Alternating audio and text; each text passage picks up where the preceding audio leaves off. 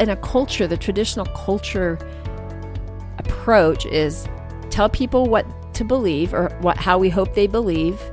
And then from that belief, we hope they'll change their behavior. And we're saying, give them a behavior and experience, and that will change their belief. And that's the bottom line of this whole podcast today. All right, welcome everyone to episode 13 of the Stop Decorating the Fish podcast. I'm your co-host, Randy Cox. Ooh, is that an unlucky number that we're on 13? I just thought of that as I said that. I wonder if we should skip it, but I'm not superstitious. Okay, but maybe it'll be a great episode. It'll be a great Keep going. Okay, so across from me, you've just heard, is my very hardworking, beautiful wife, Chris. And we have a really cool topic tonight, Chris. This is something that you hear about this a lot, and that is culture. And you have kind of an interesting take on it, that it may not be something we go after the way we think we go after it. Yeah, my experience of culture is that we think we can just put up some value statements and some mission statements in lobbies with great posters and talk about it, and then it happens. But culture is actually a byproduct. I don't think it's something you can hit directly. You can be intentional about it, but it's a byproduct of other things you do. We can get more into that as we talk. All right, cool. So first of all, what is maybe a more traditional way of thinking about this that maybe that's what's so funny. It feels like this ethereal term. What does culture really mean? I think when people talk about it, it's about how people feel about work, the values, the beliefs they have about the workplace, the values they have about how they serve their citizens or their colleagues and how they interact. And I think because it's this value-based concept, that a lot of it ends up being lots of retreats on wordsmithing value statements. I don't know if anyone's experienced that or not. And that's great. That's a starting place. But the question is, let's say you want part of your culture is employee engagement. Okay, well, what does employee engagement even mean? What I'd like to do is start with, what's the behavior? Randy, this is actually your example. If aliens came down to the planet and observed your workplace and they couldn't understand English, they couldn't, understand anything about language, but they could watch what you do, what would they think about your culture? So I think what's helpful is to start about what are the behaviors you'd like to see manifest that would demonstrate what you believe. Right? It's easy to talk about what you believe. The question is, what's the physical change? What's the behavior that demonstrates what you believe? That's the first starting place. And then you can reverse design from there. So, for example, people talk employee engagement. Well, what does that mean? Let's say that means everyone around the table is valued, their opinion is valued and respected. All right. So now we know for that to happen, you would be around a table, 6 people, and each person would have an opportunity to speak. Okay, fantastic. So what's the change you're going to make in your meeting agenda, or how do you actually facilitate the meeting so that happens? Then you've got to get really specific and concrete, and you've got to make a physical change in your meeting agenda. It could be something like everybody goes around the room for 2 minutes and expresses what's positive about the recommended change and what's negative about the recommended change. I'm making stuff up. But it's not enough just to have value statements. You've got to reverse design the process, starting with the behavior that would manifest or demonstrate the values that you think are important. And I remember during the .com era, we kind of thought that creating a good culture was how many ping pong tables you could have, and could you have a rock climbing wall in the building. So there's something to having. I've been in some really, really nice offices with gyms and kitchens and all kinds of really, really cool amenities, but it's almost like, can we create a fun place versus, but not thinking about how well are we actually performing the work. Yeah, I mean, that's great. It's a perk, and I would distinguish perks, but perk and culture are different things. So you have a free cafeteria, you have ping pong tables, it's a fun, those are perks, but perks are very different from culture. Culture is about the manifestation of your values, both within your teams and in your service delivery. You see all the time these mission statements, value mission statements on organizations' website about what the customer means. We value integrity. We value our customer. I'd rather throw all those out the door any day of the week and actually see how in operations that actually manifests itself, right? What does that really mean that you respect your customer? Well, for me, that would mean you say what you're going to do, and then you do it when you say you're going to do it. So if you're going to process an application, you don't put them on 30-day wait time to get their application processed. That's not valuing your customer. So operations, your value, again, has to manifest in a physical change and the behavior you want to see manifest, and then you have to reverse design to that. So let's pick up on that, the physical change idea, because that's super important. And I've seen you go into consult with organizations. They clearly understand what you've taught them. They go and then teach their people or whatever, but nothing changes in the operations, which means no results change, right? Right. So talk about how critical that is, and what does that look like? What's an example? Well, it's first of all, let's say it's easier to write it up and have a nice, fancy, glossy value statement. What's hard is to actually go change it in operation. So let's talk about environments where we're doing, let's say, business permitting. Okay, you want businesses to come in your state, and we want to have a business-friendly culture. All right. Maybe you don't want that. I'm just using it as an example. You want to have a place where business people can do business. We've had a recent example where we had somebody who wanted to do business with us in a state that's out there, and I think this is true in many states. But the contracting process for a small business is so onerous that it's questionable if it's worth our time, right? The amount of redundancy you have to have in insurance, the exposure that you would give up for your IP, your for IP example, would be gone. Your IP would be gone. Things like that.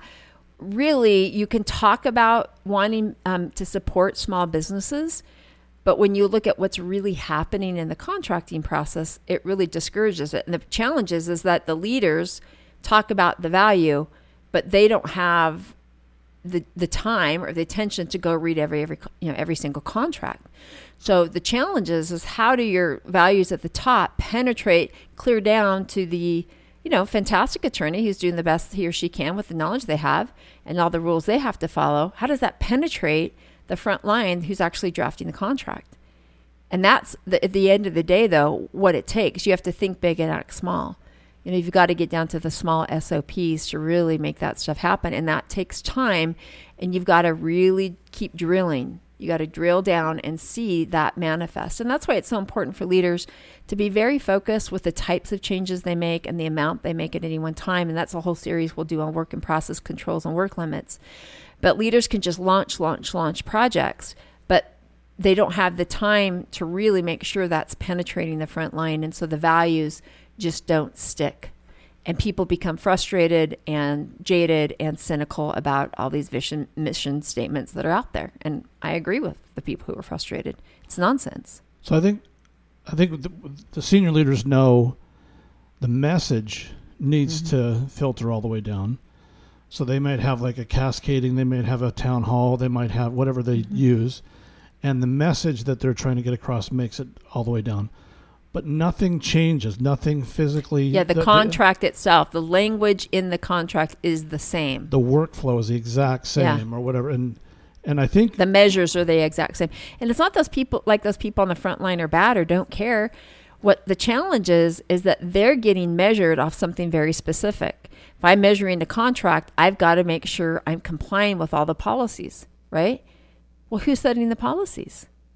They're just doing their job within the sandbox they've been given. And so you've really got to look at the standard operating procedures, the measures, the policies, the technology that are driving behaviors that run counter to the values we want to see manifest. I think one example you used along the way was an airlines. What the customer wants is to get there on time safely. Yeah. And they're having mechanical problems. Yes. And then they have we value you as a customer, and you're listening to that hold music about how important we are as a customer. Right. And then you're on the phone for like 2 hours trying to rebook your deal. At the end, this is what drives me crazy. At the end of this. They'll have a stay on hold to provide feedback on how we did for a one question survey. And you get to the other end of it. And the question is, would you hire this person? And I appreciate that. It's giving feedback on that individual performance, but that individual is in the middle of a horrible place, right? They can't control the mechanical problem. They can't control poor scheduling or what's really happened. They are disempowered. They don't have, we know the phrase, whoever has the responsibility should also have the power. And what happens is that people who have the power often don't have the responsibility in terms of really solving that for the front line, on the front line with the customer. And so that poor customer service rep, they're taking all the heat, and there's not much they can do about it except be happy and as helpful as they can. So it's just out of whack. Like, great, have a nice customer service interaction on the front end, but the real value the customer wants is to get there on time. And this is really important to distinguish when you're talking about value. Sometimes that gets into customer experience, and we need to do a whole different podcast just on customer experience and customer journey initiatives. All of those are assuming that your product or service is the right product or service, it's sufficient, and it's really going to meet the needs. And and if you can deliver your right product, let's say the airlines, if you can have a 99% on time departure and arrival and a significant reduction in maintenance issues, you can't control weather, and you've done all that, that's what really people want. That's how you respect your customer, is delivering on time what they actually want. And then you can do the nice customer experience, customer journey, what's the interaction with the purchasing agent or the ticket agent. That's fine. But those first fundamental needs have got to be met. And I see governments, and it's almost more challenging in governments, because in private sector, if your product or service isn't adequate, you're going to reduce, your market share decreases, you lose profitability, you'll get pretty quick feedback loops. In government, we don't get those feedback loops. You can stay in business forever, and it doesn't matter. So a lot of times government, they leapfrog over the most important thing the customer wants. You really respect your customer, get the application done in a few days, not 45 days. And then jump into your customer experience initiatives. We put the cart before the horse when we're trying to create culture. And culture, if it's about valuing people, ultimately, I think a lot of culture is that your peers, your colleagues, your customer. How does that manifest in operations, in your meetings? And it's hard. I haven't always been perfect at this, but learned a lot along the way of what not to do and what to do. We have both worked in some high performing teams, some high performing organizations. And I know the ones I'm thinking about, they were still hard. It was a tough environment. There were no pool tables to be found, still long hours. Yep. No free meals, but we were humming as a team, and we knew what we were there to do, and we were doing it, and we knew we were doing it well. And there's a cultural byproduct that happens when you are a key part of a high performing team. Yeah, I love that. I mean, for me, that's where I like to hang out. Right, I give up my pool tables and all that to be on a team that is on its game, which means, though, how do you know if you're high performing? You deliver what you say you're going to deliver, when you're going to deliver it, and hopefully under budget. And I don't care that's not even just IT projects. That's any type of work we do. Again, processing a business permit or providing a child welfare investigation, all that stuff. We want to see that, but you can't just talk about high performing teams unless you understand operationally and execution, what does that look like? What standard are you holding yourself? And then what would you do differently in your operations and your interactions to make that happen? I would just like everyone to ignore value statements for a bit and, look at them. But I can't go to one more retreat where people are just talking about wordsmithing value statements for a year. And it doesn't translate to what's happening for the customer. It's worthless. And in fact, I think it makes things worse because people are frustrated. Leadership seems out of touch. Yeah, they're like, leadership's out of touch. Yeah, your team members know. Yeah. This is what we're here to do. We're here to get people there on time. We're asking them, did they have a good stay in the lobby while they were waiting for the doctor or something? And it's like, no, I would really rather be back with the doctor. The doctor. That would have been a better experience for me. Yeah. But you actually have this idea that our experience informs our beliefs. And I've heard you use a hospital type example. Yeah. So, before. well, I mean, let's talk about COVID, and you can see where the challenges, it was so polarized, and I think for very legitimate reasons. If you were a doctor or in a healthcare professional in a hospital seeing all of these patients coming in with COVID-related issues that were significant, and you saw people passing away because of it, your experience of COVID is going to be informed differently than people out in the community who have been around a lot of people who have been exposed, and most people they know have recovered, and in many cases, everyone they know is recovered. Their experience is informing their belief. And the experience, again, is this physical change, this things in the environment they're seeing, touching, experiencing, hearing. And so if we want our cultures to be different, so you can see even in COVID, that really informed the two sides, right? Shut down the economy, don't shut down the economy. And both people were coming at it from very legitimate belief systems that were informed by their experiences. So if you want your team to have a different culture, or your employee engagement, or your folks, you've got to think about the experience they would have that would inform them about the beliefs you want them to embrace. And you've got to be very intentional and deliberate about it. So not easy. That's why I think fewer value statements are better. You know, you can have this list of like 9 value statements and stuff, but to really get a few all the way through and to make it work does take time and intentionality, getting it to the physical change. So, just start with one value statement and think about all the way down. What would that look like? Let's say respect for people, right? That I learned from my great friend, Max Brown. Lean, which I've studied a lot and practice it back in a different lifetime and use elements of it still today, although very specifically where I'm going to use it. But lean originally meant respect for humanity.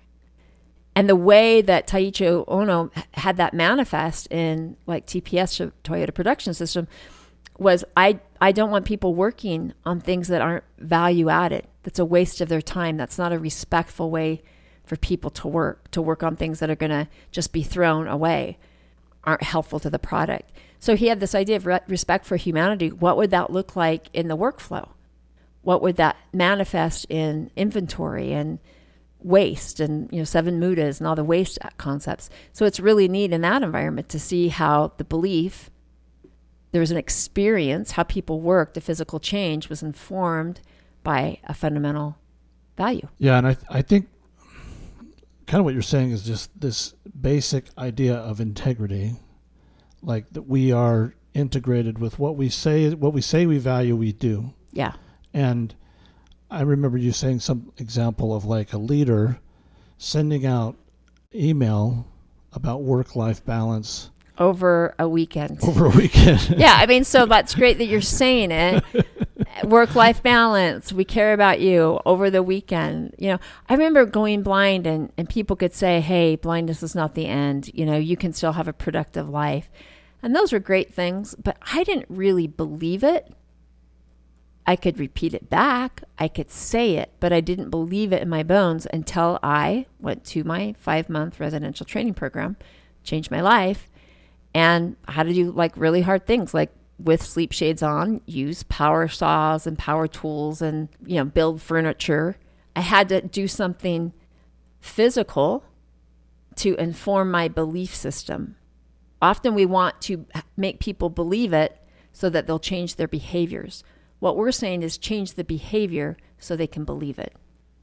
But part of that experience was you gaining the confidence that you could do things that you thought were impossible. Well, that's what my point is. That's the whole point of the residential training center. Yes. But it was like that came from experience. That was hard, like scary. Scary. There were so many really interesting stories you had. But once you had done that, once you had used a power saw in a wood shop, then you have more confidence than you did going into that. And it's not just, it's the confidence, but it's the belief, right? And the confidence comes from the belief. And so again, in a culture, the traditional culture approach is tell people what to believe, or how we hope they believe. And then from that belief, we hope they'll change their behavior. And we're saying, give them a behavior and experience, and that will change their belief. And that's the bottom line of this whole podcast today.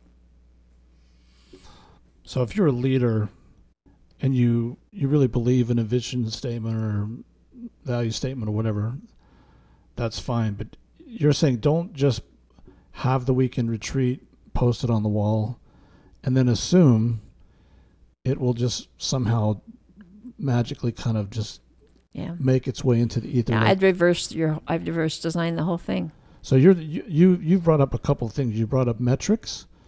You've brought up just the workflow. You've brought up like an experience, Yeah. So there's a lot that would have to go into like diagnosing, like what would our values look like from the alien perspective, and what are all the elements that would go into that we would have to change if we really wanted to live this value. We really wanted to. So let's take business-friendly environment. Let's just go, and then we can wrap it up. But let's say a state comes out and says, we value business. Okay, that's great. Let's look at the behaviors. Again, I'm doing this on the fly, not saying it's complete, but people should think about it. Or people could say, we value the environment and business. So I don't want anyone here to freak out. I'm all about breaking the conflict. I think you can have a great economy and build business and also have great environments. Separate issue.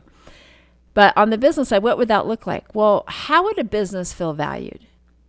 What would they have to experience, or what physical change would have to happen in government and in the ecosystem for them to feel that way? Probably low taxes. They don't want to work really, really hard and give away all their taxes. We can talk later about how you can do that without impacting education or social services. You can do both. So no comments on that. But let's say they'd want to experience low taxes. They would probably like to also experience really timely services. When you go to get a business permit, and you've got to deal with 3 or 4 or 5 or 6 agencies, they probably only want to have one touch point. They'd probably like reliability, that if they're going to have a business permit, it happens when it says it's going to happen, not on average. Averages or cop-outs. We say you're going to get it in 14 days, you get it in 14 days. They're probably going to want it to be the very cost prohibitive, like cost affordable to do any business permitting. We saw a story the other day of a entity that going to build public restrooms for the homeless, and it was going to cost $1.7 million for the government to do it. And a contractor came in and said, hey, we'll do it. It can be much cheaper. And yet the overhead was still going to be $1.2 million for a business to build a bathroom of $1.7 million, $1.2 million in overhead. That's not business friendly. That's bureaucratic, red tape, nightmare, needless. What else would the business need to see? Well, they're going to want to know they have a good workforce, right? So you can't just say, oh, we have a top-notch workforce. We value education. Show me that if they have an educational need for skilled labor, that a system of education can turn around a new program in weeks or months, not years. So that's the conversation. What would they need to see or experience? And then compete at one. It's better because you can compete off that. Culture is about helping people rise to their highest level of potential, both the people we serve and our employees. That's what we really want. And you got to reverse design to that and go all the way down. So, last time, don't just say it. Behave it. And from behaving, beliefs change. Yeah, you're almost saying it's like at the end of each one of these aspirational statements, it would be something like as measured by, or or we demonstrate this by, or something. Yeah, very specific. Yeah, like concrete. Yeah, very concrete. Very concrete. And if you can't get to that point, throw it in the trash. You're just going to frustrate your folks. People are going to think you're out of touch, and you're not serious about it. Do the hard work, or don't do it at all. I mean, I know that's controversial. It's not enough. It's not enough for somebody to say, hey, you're blind. It's okay. You can figure it out. You got to kind of earn your right to believe what you want to believe. It takes time. So anyway, there's our topic for the day. We hear a lot about it lately and thought it would be helpful to spend some time on it. Yeah, great topic. we will end it there. So thank you again very much for listening, and we hope you go back, and if you have not already, hope you go back to the back catalog and get caught up and get familiar with the Seductive 7, which were in our initial episodes. Those are some ideas that came from Kristen's 2 books that she co-authored with Dr. Yishai Aslak. If you are not already, we encourage you to follow Chris on LinkedIn. She has very short but very helpful posts 2 or 3 times a week. And we encourage you to check out the Fulcrum, which is Kristen's online private training community. It's also where she keeps her long-form content. So articles, longer-form articles, videos. We've had past webinars. A lot of content that would be far too long to put in, say, like a 90-second LinkedIn post or something like that. So we hope you check that out. That's at www.jointhefulcrum.com. It's free to join, and you can request to join there. All right. Anything last thoughts, Chris? Just like this is a journey. It's hard. I've never done it. I haven't done it perfectly. I've learned a lot. But just start somewhere. Just start with one simple physical change you can make. And sometimes that one seed can do miracles.